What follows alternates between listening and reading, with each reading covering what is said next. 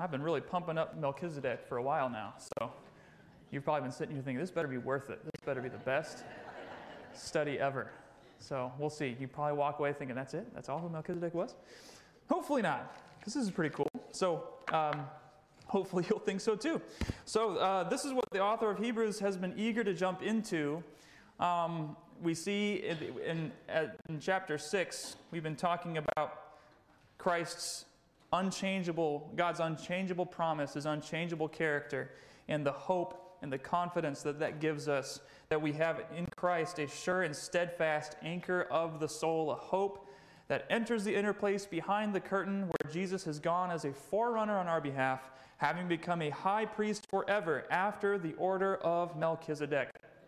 And the author of Hebrews has mentioned Melchizedek a few times, but he's never explained it. We noticed earlier on in chapter 5 that when he brings up Melchizedek, he has to stop and tell the readers, I really want to talk about him right now, but you're too dull of hearing, you're not ready to hear it. And so he kind of gives it to them a little bit and tells them they need to grow up. And then we're finally back to it. So this is the point that he's been kind of pointing toward. He's been getting ready to and anticipating the opportunity for his readers to understand who Melchizedek is and why is it significant that Jesus is a high priest after the order of Melchizedek. Whenever you see those words, a high priest forever after the order of Melchizedek, that is a quotation of Psalm 110, verse 4. And that is one of the two places in Scripture outside of Hebrews where Melchizedek is mentioned.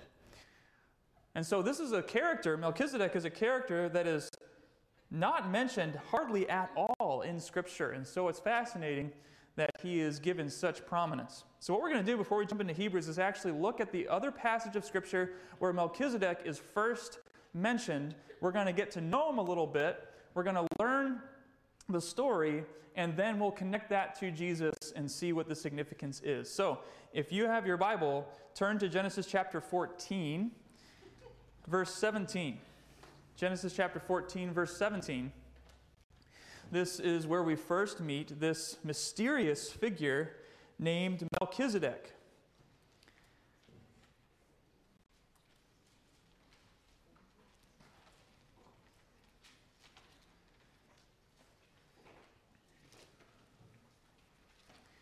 In Genesis chapter 14, we'll begin reading in verse 17.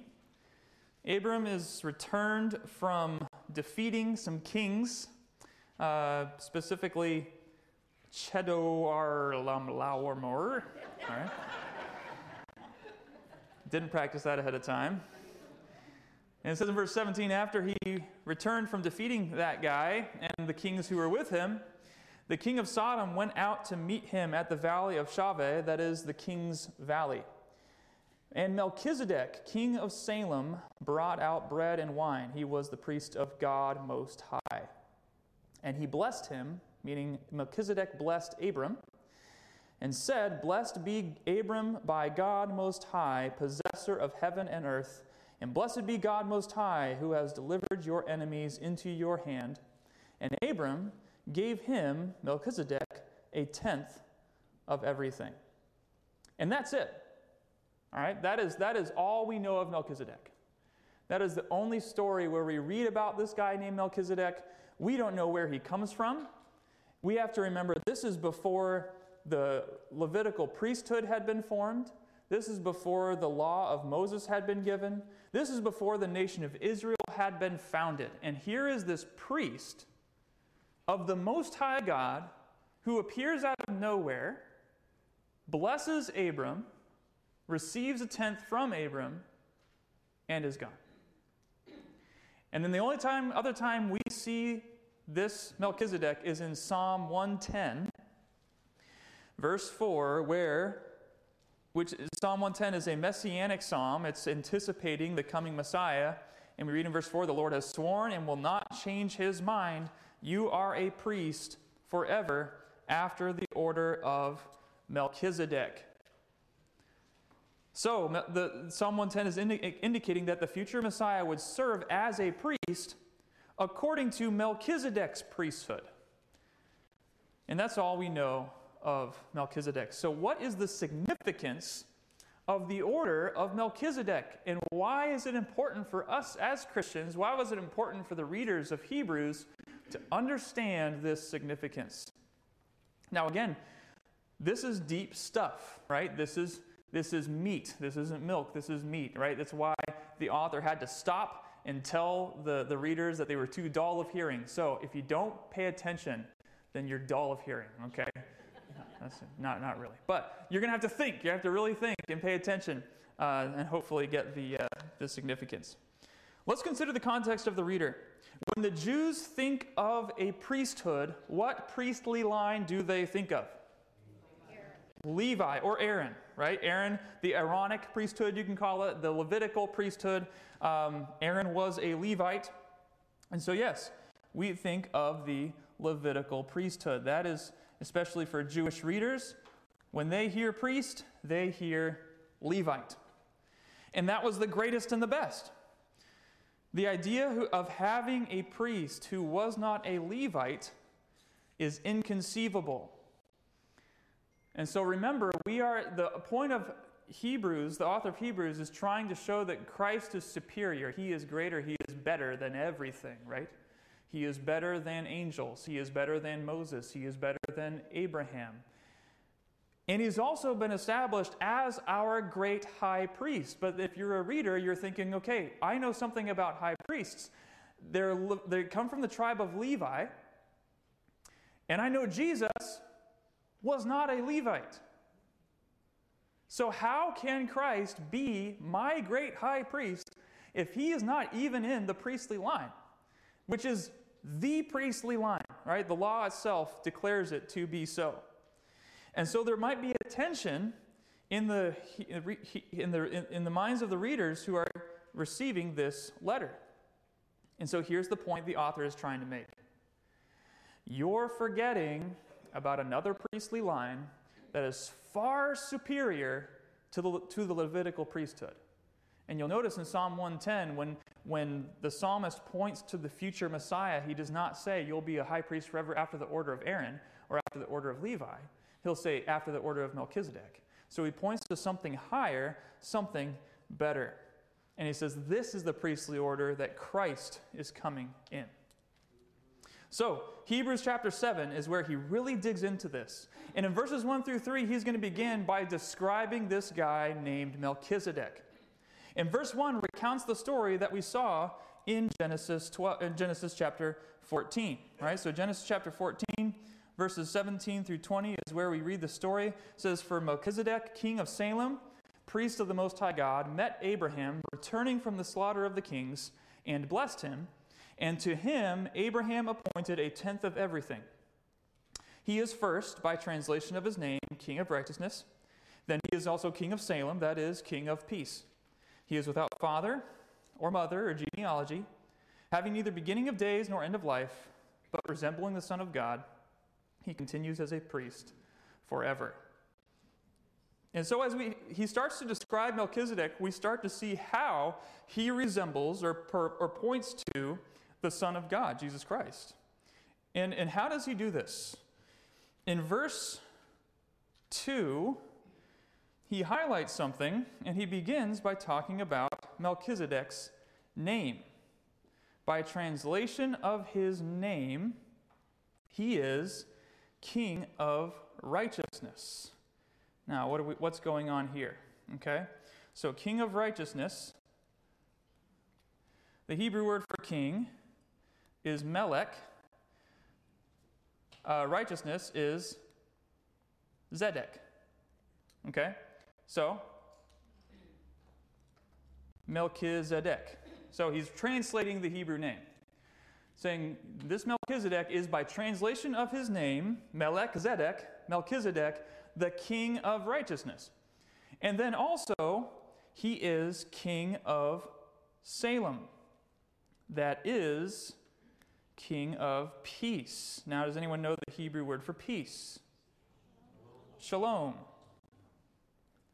Right? And that is connected to this proper noun, Salem, connected to the Hebrew word for peace, shalom. So he's pointing to Melchizedek, King of Salem. He's saying by translation of his name and his title, he is the King of righteousness. He is the King of peace. All right, so we're starting to see the connections here, right? It's not hard to consider what exactly it's pointing to. In verse 3 is really interesting.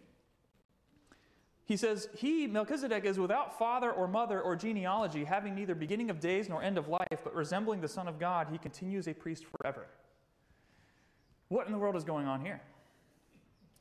So there's some difference of opinion. Some people will say that this is saying that Melchizedek was actually, I guess you could say, a biological anomaly. He was eternal. He was maybe even a pre-incarnate Christ, or he actually did not have end of days. Is that what's happening here? I believe, and I think that the text will play this out, is that it's not stating that Melchizedek was an eternal being, but rather when he is mentioned in Scripture, remember, this is one passage in Genesis 14, nothing is said about his genealogy or his lineage. And nothing is said about his death. He just appears as a living priest, he disappears, and that's all. And in this way, it says he resembles the Son of God. Right? He's saying, he's pointing to something about the story of Melchizedek, and it says there's something about the story that points toward or resembles the Son of God. And I think he's saying this, that he's saying that Melchizedek is pointing to Christ, and that the basis for his priesthood is not dependent on a long succession of priests who come and go. So a Hebrew reader who reads Genesis 14 and reads about this high priest Melchizedek, they might be looking for, what are the credentials? What qualifies him to be a high priest? And what they're used to is, well, what's his lineage? Is he from the tribe of Levi? What are his descendants? Was a high priest before him? And none of that is given, right? That is not the foundation. That's not the basis for the Melchizedekian priesthood. And so in that same way, the foundation of Christ's high priest is not based on his lineage. Instead, it's based on the fact that Christ is eternal. I believe that's what that passage is pointing toward. And so, Jesus is after the order of Melchizedek in a number of ways. First thing is really interesting. Melchizedek is described as two things: as a king and a priest. A priest king.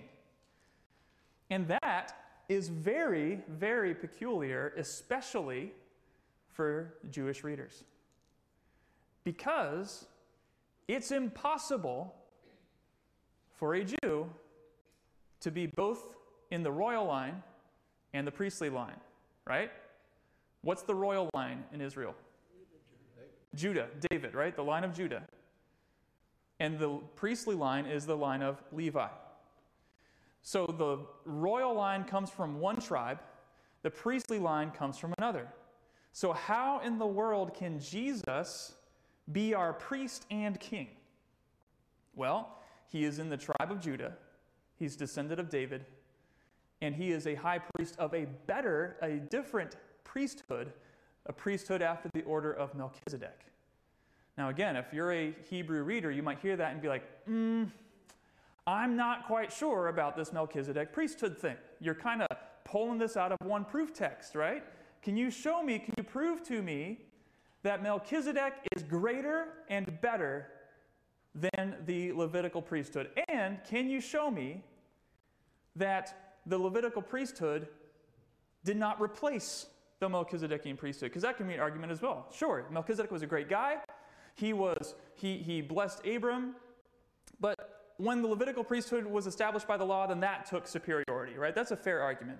And so if you're a Jew, you're reading this and you're thinking, okay, you got to prove that to me. You got to show me that Melchizedek and his priesthood is far superior than the Levitical priesthood.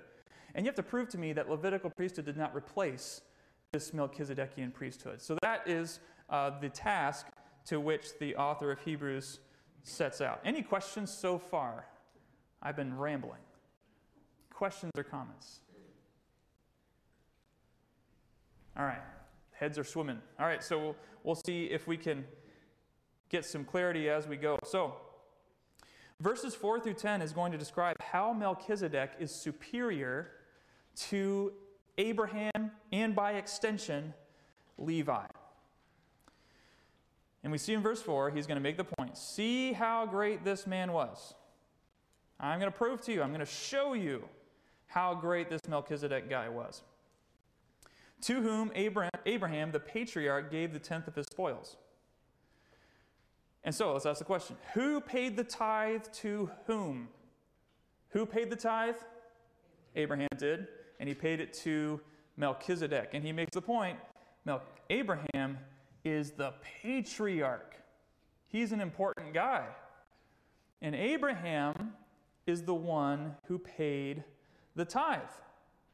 Verse 5, and those descendants of Levi, that would be the priests, who receive the priestly office have a commandment in the law to take tithes from the people, that is, from their brothers, though they are also descended from Abraham. But this man, Melchizedek, who does not have his descent from them, received tithes from Abraham and blessed him who had the promises. So let me try to illustrate what he's saying here, okay? So, we have Abraham. And Levi comes from Abraham.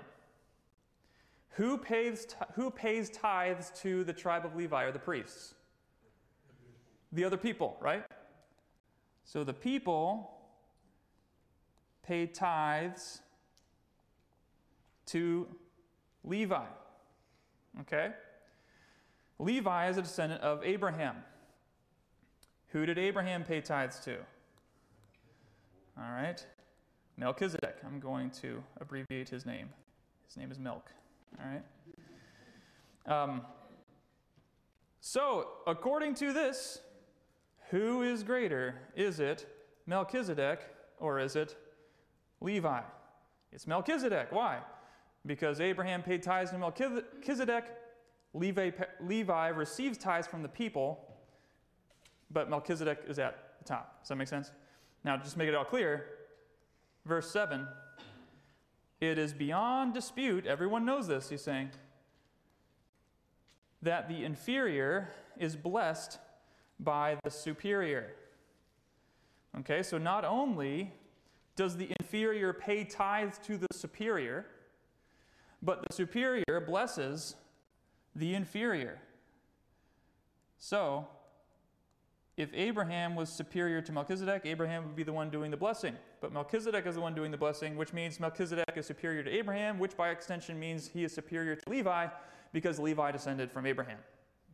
All right? And to kind of just, he's having fun with this, verse 9, he says, one might even say that even Levi himself, who receives tithes, paid tithes through Abraham, for he was still in the loins of his ancestor when Melchizedek met him. Now, was Levi literally inside of Abraham? No. Okay. He's saying that he was yet to be descended from Abraham. And so he's saying one could even entertain the idea that you could say, one might say that Levi was also paying tithes to this Melchizedek because he was a descendant of Abraham. And so all of that to say, this is why he's saying all of this. Melchizedek and his priesthood is superior to Levi. Any questions? Yeah. All right. Is that clear? Any questions? Like, I'm not getting this yet? Abraham recognized Melchizedek as being a more spiritual person than the rest of the priests were. He knew he was a higher priest than he had been before. Right. And he gave him the tithe. Yeah, so Abraham acknowledged this is a great high priest because I'm the one paying tithes to him, and Melchizedek is blessing me. And the only question is, does it come out with, who is this guy? Right. Yeah, who is this guy? We don't know. And the problem is we don't know. So there's your answer to that question. So let's go on to the second question. a Hebrew might say, well, Melchizedek was a great guy and superior in Abraham's day, but could that simply be due to the fact that the Levitical priesthood had not been established yet? Right? Maybe the Levitical priesthood supersedes or overrides this priesthood. And now verse 11 is going to answer that. And here he's going to go back to Psalm 110, verse 4.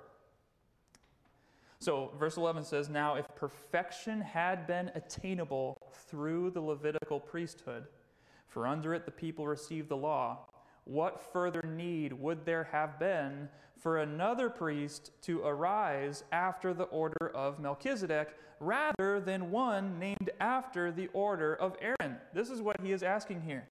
Why Psalm 110, verse 4? That's what he's saying. If perfection was possible through the tribe of Levi, that priesthood, then why in the world, when we read a messianic psalm, Psalm 110, do we read that there needs to be another priest to arise after the order of Melchizedek rather than named after the order of Aaron? So he's saying, and remember, Psalm 110 is written after the Levitical priesthood has been established fully. Right? The Levitical priesthood is in place. And in that context, in Psalm 110, he says, there will come a priest forever after the order of Aaron? No, Melchizedek. And so what is this telling us? It's telling us that the Levitical priesthood did not supersede or undo the priesthood of Melchizedek. If perfection were possible through the Levitical priesthood, and by extension through the law, why in the world is there a reference to a second priesthood? And so he's trying to walk his readers through the fact. I know that you guys really value the Levitical priesthood, and it's really important, it's really valuable. But the scripture itself points to the fact that Melchizedek and his priesthood was superior in Abraham's day, and it remained superior even while the Levitical priesthood was in place. And he's all simply just trying to make the case Melchizedekian priesthood is superior. It's over. It's far better. And he also points toward the fact that the Levitical priesthood is inferior. If perfection had been possible through the Levitical priesthood, why is there a second? And if there's any change in the priesthood, then there's a change in the law, verse 12. For when there is a change in priesthood, there is necessarily a change in the law. Why is he making this point? Well, because the Levitical priesthood was established by the Mosaic law, and he ties the insufficiency of the priesthood to the insufficiency of the law. They're intertwined. So just as the priesthood was never meant to bring perfection, neither was the law. They both were a temporary provision designed to be fulfilled by a future Messiah. So here what the writer of Hebrews is trying to do, he's established, hopefully in their minds, the order of Melchizedek is superior. But let me tell you why the Levitical priesthood was never meant to be superior. It was never designed to be, because perfection was never attainable through the Levitical priesthood, through the law. Galatians chapter 3, verse 24 says, "So then the law was our guardian until Christ came, in order that we might be justified by faith." And so he's saying that the priesthood of Levi was never designed to bring total perfection. Verses 13 and 14 describe how Jesus came as a priest, not under the law, because Jesus is from the tribe of Judah. And the law of Moses, verse 14, says nothing about priests from the tribe of Judah. Verse 13, "For the one of whom these things are spoken belonged to another tribe." So the one of whom these things are spoken is Jesus, from which no one has ever served at the altar. For it is evident that our Lord was descended from Judah, and in connection with that tribe, Moses said nothing about priests. And this makes the point I said earlier. Nowhere did Judah was given any right to the priesthood. He's saying that Jesus came from Judah. We all know this. And so, if that's the case, there must be another priesthood to which Jesus is connected. It's the superior Melchizedekian priesthood, this priest king, this king of righteousness, this king of peace, who appears on the basis of an indestructible life, disappears, and is referenced in Psalm 110 as part of the fulfillment of a future Messiah. And so now he's going to start to bring in Jesus and how Jesus is far superior. And the point being, because Jesus is part of the Melchizedekian priesthood, he can help you in ways that the Levitical priesthood could never help you and were never intended to help you with. Questions so far?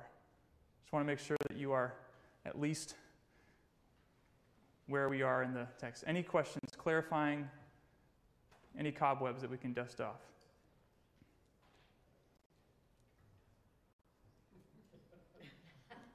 All right. Isn't this the best? Right? All right, verse 15. This becomes even more evident, he says, when another priest arises in the likeness of Melchizedek, who has become a priest, not on the basis of legal requirement concerning bodily descent, but by the power of an indestructible life. This is what we're going to see in verses 15 through 22. He's going to draw out two truths from Psalm 110. 110 verse 4 is going to be his key text, and he's going to draw out two truths from this. Verses 15 through 19, he's going to draw out the eternal nature of Christ's priesthood, and in the verses 20 through 22, he's going to talk about the basis of Christ's priesthood being on a better promise. So he's going to reference back to Psalm 110 here. Verses 15 through 19, he says this. He's making this point. Because Jesus' priesthood is eternal, we have a better hope. We see that down here in verse 19. For the law made nothing perfect, but on the other hand, a better hope is introduced through which we draw near to God. So, let's see how he makes this point. Another priest has arisen in the likeness of Melchizedek, verse 16, who has become a high priest not on the basis of a legal requirement concerning bodily descent, but by the power of an indestructible life. For it is witnessed of him, and here he quotes Psalm 110, you are a priest forever after the order of Melchizedek. So what is he highlighting here? He's highlighting the forever part. The basis of his priesthood is not on bodily descent, but on an indestructible life. And so the contrast between the Levitical priesthood is found here. Bodily descent and indestructible life. And if this priesthood is forever, then the Levitical priesthood is abrogated. That's the point that he's trying to make. For on the one hand, a former commandment is set aside because of its weakness and uselessness, for the law made nothing perfect. So here's his point in these verses. Because Christ's priesthood is eternal and forever, after the order of Melchizedek, his priesthood supersedes and does away with the Levitical priesthood, which the Hebrew readers are so accustomed to. And if that Levitical priesthood is abrogated, then so is the law. A former commandment is set aside because of its weakness and uselessness. And here's a question. He just called the law weak and useless. Are we allowed to do that? What does he mean here when he says the law is weak and useless? Yes? Compared to Christ, it is. Compared to Christ, all right. But isn't the law of God holy, right, and good, as we learned in Romans? It can't save you, right? So it's weak and useless pertaining to something. What is it weak and useless regarding? Salvation. We see that in the next verse. For the law made nothing perfect. So it's not saying it in a negative sense that the law is weak and useless, it's no good. It's saying it was never designed, it was never meant to make you perfect. That is not the purpose of the law. The former commandment of the law, along with the Levitical priesthood, was designed to be set aside when Jesus came. It was temporary. And so to place your hope in your faith in something temporary is kind of like what we read in Colossians 3. It's like a shadow rather than substance.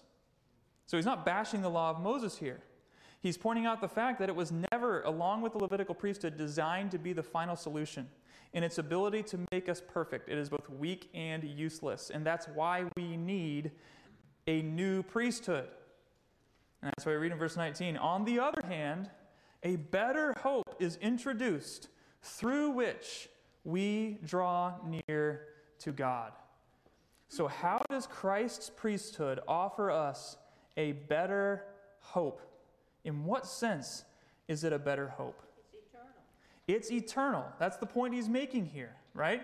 Up here, the reference to Psalm 110, a better hope, it's eternal. And because of that, through this better hope, we can draw near to God. So, how does this priesthood give us a better hope? We can draw near to him. And while God's people were able to enjoy the peace and access to God in the Old Testament as well as in the New, think of the Psalms, right? This was not because of the Levitical priesthood and sacrifices. He's making the point the Levitical priesthood and sacrifices were not designed to draw people toward God. In fact, it's kind of the opposite. What were the Levitical priesthood and sacrifices designed to do?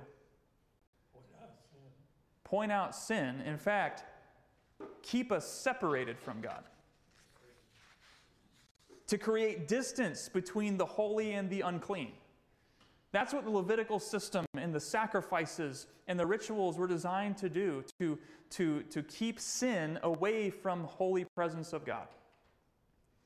And so the reason why Christ's priesthood is better is it offers us a better hope through which we actually draw near to God in this new and eternal priesthood, because he is a priest forever, not on the basis of genealogy, but on the basis of an eternal life, and through him we can draw near.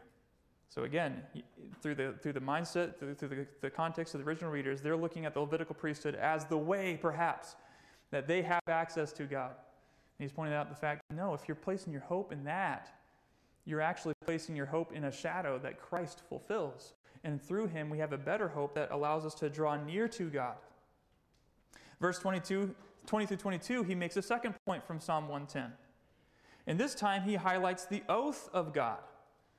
The Lord has sworn and will not change his mind. This is from the first part of Psalm 110. But verse 20 says, it was not without an oath, for those who formerly became priests were made such without an oath.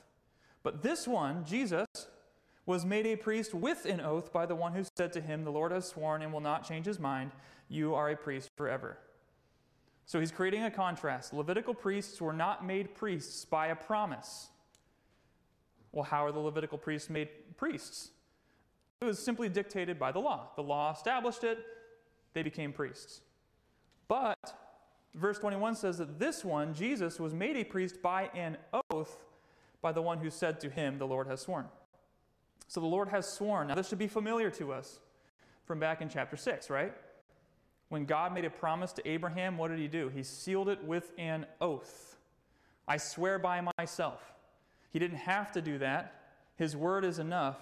But because he wanted to communicate to the heirs of promise the unchanging character of his purpose, he sealed it with an oath, and it's impossible for God to lie. It's the same idea here. The Lord has stated something, and he has added to it with an oath, and he will not change his mind. In other words, we could say this, that the Levitical priests was based on the law, the Melchizedekian priesthood based on promise. I know Melchizedekian is kind of fun to say. That's the technical. That's how. That's what like in commentaries, theological textbooks and stuff. That's what they say, because seminary professors like making fancy words. Melchizedekian. All right. So the Lord has sworn, meaning that his priesthood, Christ's priesthood, is based off of the promise.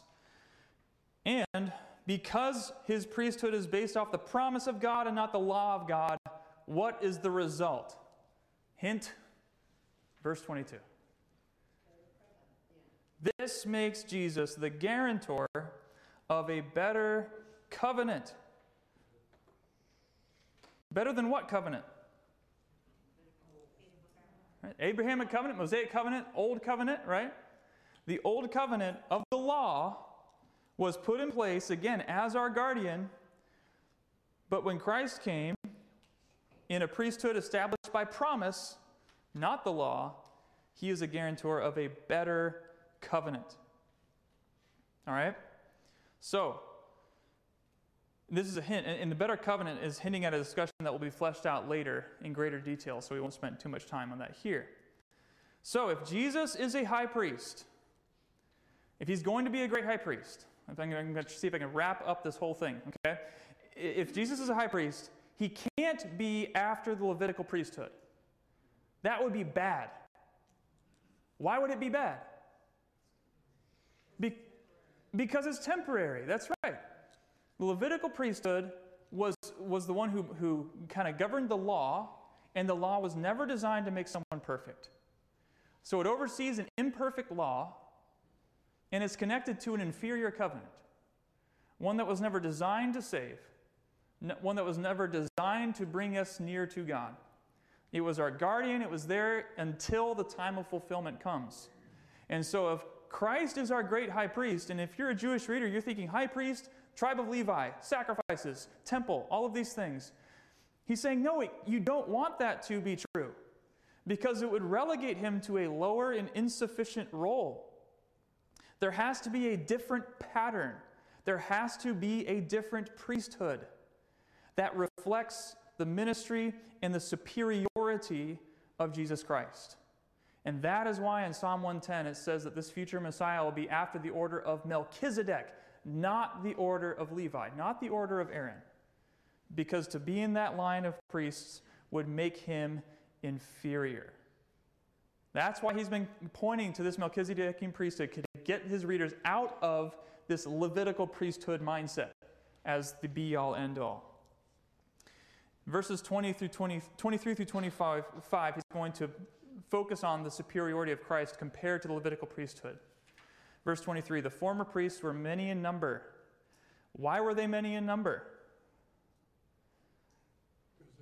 Because they kept dying. Yeah. So they were prevented by death from continuing in office. But he, Jesus, holds his priesthood permanently because he continues forever. So why are there so many priests? Why have there been so many priests? Because they're immortal. The role had to be passed down to others due to the death of priests. But because Jesus lives forever, he holds his priesthood permanently. So this speaks to the finality of his role as our high priest. There will never be another. He will never pass his role on to someone else. Later in verse 25, he highlights his role of interceding. Verse 25, he always lives to make intercession for them. Because he is eternal, he is always living to intercede for those who draw near to God through him. Because we learned that priests had a role. We saw in chapter 5 of mediating for the people, interceding for the people, sympathizing with their weakness. We saw that in chapter 5. Can you imagine the frustration of being in that context where there's a succession of priests, priest after priest, right? And you've just gotten to get to know one priest, and maybe you trust him, and you've confided in him, and you sympathize with him, but then he passes on. And he turns over his job to someone less qualified, less sympathetic, less capable, right? The constant turnover. That frustration, right? And he's saying Jesus is not that type of priest. Because he always lives, he will never give his job of interceding on your behalf to someone else. He always lives to make intercession for you. You can be confident that your relationship with Jesus will never change. He'll never move on from you. He will never delegate his role of intercession to someone else. This is like an application of the fact that he is a priest after the order of Melchizedek. Because that's true, he always lives to intercede for you. And consequently, he is able to save to the uttermost those who draw near to God through him. You see, uttermost, this has the idea of for all time or completely. To the uttermost. He always lives, because he's eternal, he always lives to offer salvation to those who are lost, and he always lives to be present and accessible to his children for the rest of their days. To those who draw near to him, he will keep them. He will intercede for them until the end. Here's a great truth. You never have to worry about your high priest passing away before you do. He is always there. He is always interceding. And as you grow to trust him more and more and more, you never have to worry about that role being passed on to somebody else. He will always be your intercessor. And when we consider intercessor, this word right here, interceding, make sure you're viewing it in the right way. Sometimes we view interceding as one theologian writes, standing ever before the Father with outstretched arms, with strong crying and tears, pleading our cause in the presence of a reluctant God. He's saying that's not the type of intercession that Christ is doing. He is interceding as a throned priest king, asking what he will from the Father, who always hears and grants his request, because he is a priest after the order of Melchizedek, the priest king. And so Christ is superior because he is eternal. He is not prevented by death to continue in office. We have mentioned that the priesthood of Christ is the current role that he is functioning in right now in heaven for you. He is interceding for you. He is pleading on your behalf. He is there for you, sympathizing with you. Verse 25, he continues. Verse 26, we see that not only is he superior because of his eternality, but he's superior because of his perfection. For it was indeed fitting that we should have such a high priest, holy, innocent, unstained, separated from sinners, and exalted above the heavens. You know, we've spent a lot of time discussing the sympathy, the suffering, and the humanity of Jesus. But it's far more important that our high priest not only sympathizes with our temptation and learns obedience through suffering, but that he emerges from it unscathed, innocent, and unstained, and exalted above the heavens. We need a perfect and sinless high priest. So if you think that Jesus' sinlessness diminishes his sympathy for humanity, then you're not focusing on the right thing. Because if you want to be saved from your sins, you need a perfect Savior. It was fitting, indeed fitting, that we have a high priest that is holy, innocent, unstained, separated from sinners, exalted above the heavens. Why is that so necessary? Verse 27, he has no need, like those high priests, to offer sacrifices daily, first for his own sins, and then for those of the people. We read in Leviticus 16, when the Levitical priesthood was established, it says, Aaron shall offer the bull as a sin offering for himself, and shall make atonement for himself and for his house. But Jesus' sacrifice was so sufficient and complete that he only needed to be offered once. And neither did Jesus have to die twice, once for his own sins and once for the sins of the people. Every ounce of blood that Jesus spilled was for you. He did not have to reserve a bit of it for himself because he did not have a bit of sin. Mark 14:24 says, Jesus said to his disciples, "This is the blood of my covenant, which is poured out for many." Not for himself, for you. Jesus made one final payment for sins. He did this once when he offered up himself. For the law appoints men in their weakness as high priests, but the word of the oath, which came later than the law, appoints a son who has been made perfect forever. So, why is Melchizedek important? All right? We just went through a whole chapter quite rapidly. Why is Melchizedek important? Because Jesus must be our great high priest, but he cannot be attached to a priesthood that is bound by the law, stipulated by a lesser covenant, and limited by both sin and death. That's the Levitical priesthood. Bound by law, stipulated by a lesser covenant, limited by the death of the priests and the sin of the priests. That's the Levitical priesthood. It served its purpose, but it was incomplete. The presence of Melchizedek sets a pattern and points to a fulfillment of an eternal and superior priesthood fulfilled by Jesus Christ, the perfect priest-king, who offered a sufficient sacrifice, being the guarantor of a better covenant, and lives as the eternal intercessor for all who draw near to him. So this is a one-of-a-kind priesthood. It's the priesthood of Melchizedek. Christ is our high priest, but not like the priests that they were used to. And we should be thankful for that. Because of that, we have an eternal intercessor.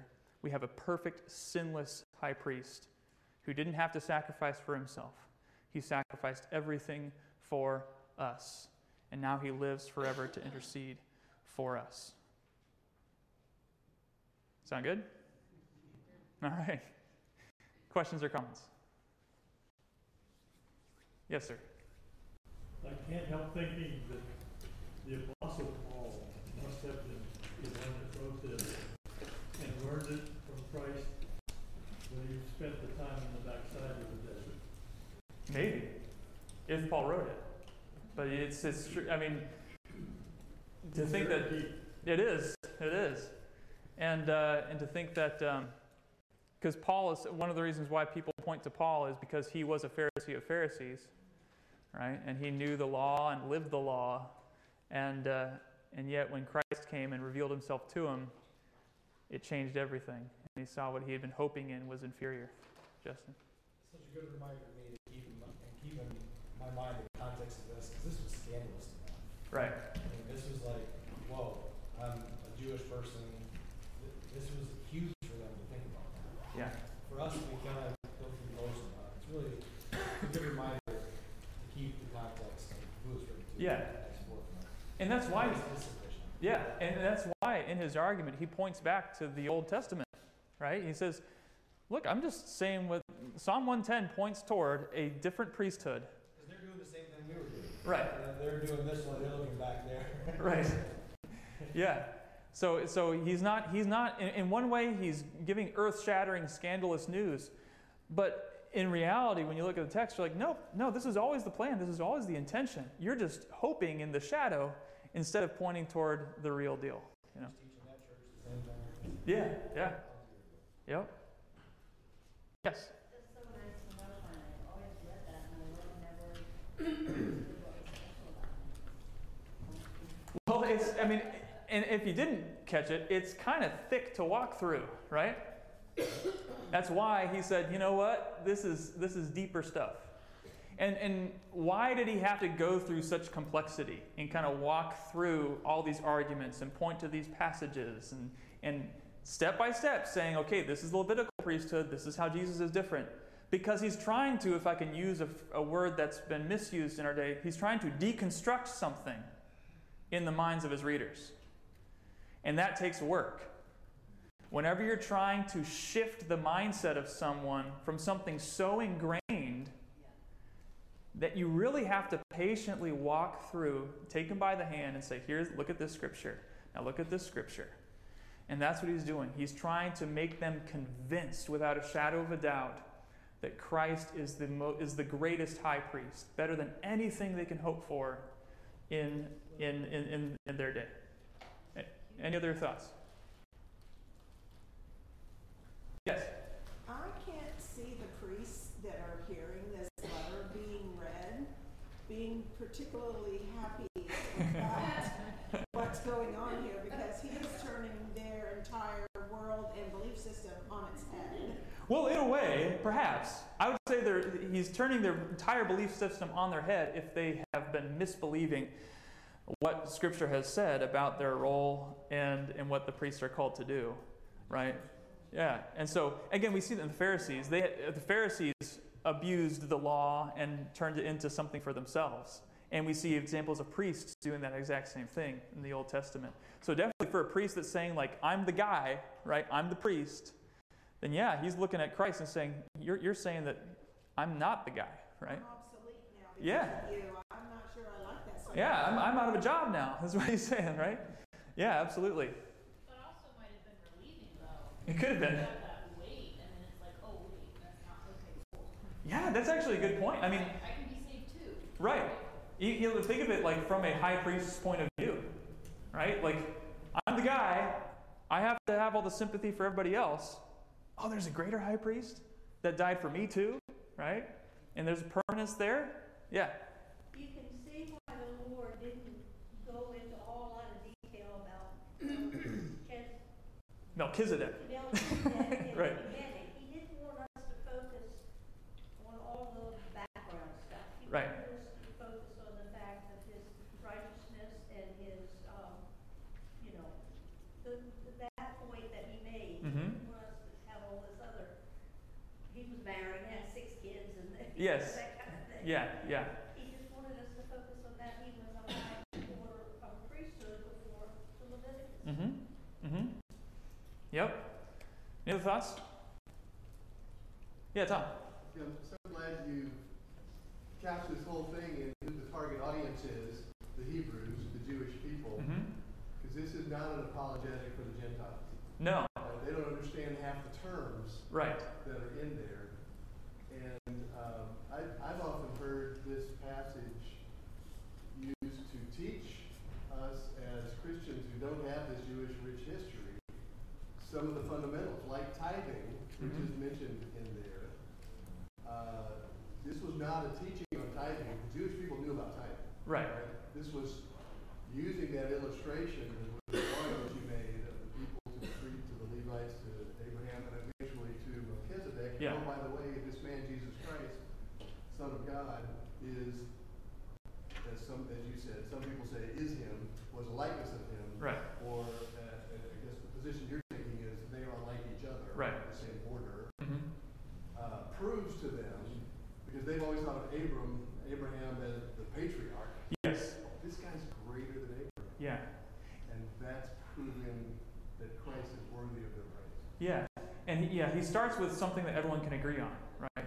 He says it's beyond dispute that the lesser is blessed by the greater, that the lesser tithes to the greater. Can we all agree on that? Okay, now because of that, look at this text and see it proves that Abraham is not the greatest, that the Levitical priesthood is not the greatest. And this is also a beautiful example of how Scripture answers Scripture, Right. scriptural questions. Yeah.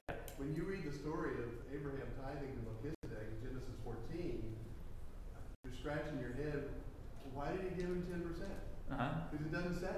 Right. It just says, he tithed to him. On to the next study. And this teaches you that tithe signified that Abraham knew Melchizedek was greater. higher than he. Yeah, absolutely. And we just kind of breeze by that a lot, right, without really giving it a second thought. Just as a teaser, right, chapter 8, verse 1. Now the point in what we're saying is this. This is inductive reasoning. He has saved his point for the end. This is why we're saying we have such a high priest, one who is seated at the right hand of the throne of the majesty in heaven, a minister in the holy places, in the true tent that the Lord has set up, not man.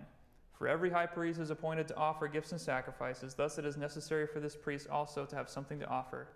Now, if he were on earth, he would not be a priest at all, since there are priests who offer gifts according to the law. They serve as a copy and shadow of the heavenly things. And he'll go on to continue about the superiority of Christ over the covenant. Verse 6, Christ has obtained a ministry that is much more excellent than the old, as the covenant he mediates is better, since it is enacted on better promises. For if that first covenant had been faultless, there would have been no occasion to look for a second. So the whole point in everything he's saying is simply this. We have this high priest. He's seated at the right hand of God, the throne of the majesty in heaven. He intercedes for you. He loves you. He saved you. He died for you. You don't have to hope in something lesser than that. Let's go ahead and pray. Lord, we thank you for a complicated truth, a difficult truth, but hopefully one that points us to your greatness, your superiority. Lord, that to put our hope in anything other than Christ is to settle for something lesser. Lord, I thank you so much that we do not have to depend on human priests, on human law for hope, for salvation. We can depend on you, who is eternal, who is sinless, and who died a sacrificial death on our behalf so that we could have eternal life. We thank you for that incredible truth, that we have such a great high priest. Help us, Lord, to find comfort, confidence, and hope in that truth. That even in all the technicalities and the cross-references and the arguments, that we would walk away and say, here's the reason for it. Because we have Jesus, this great high priest, who is sitting in heaven by your side, interceding on our behalf. We thank you for that incredible reality that we can experience even today.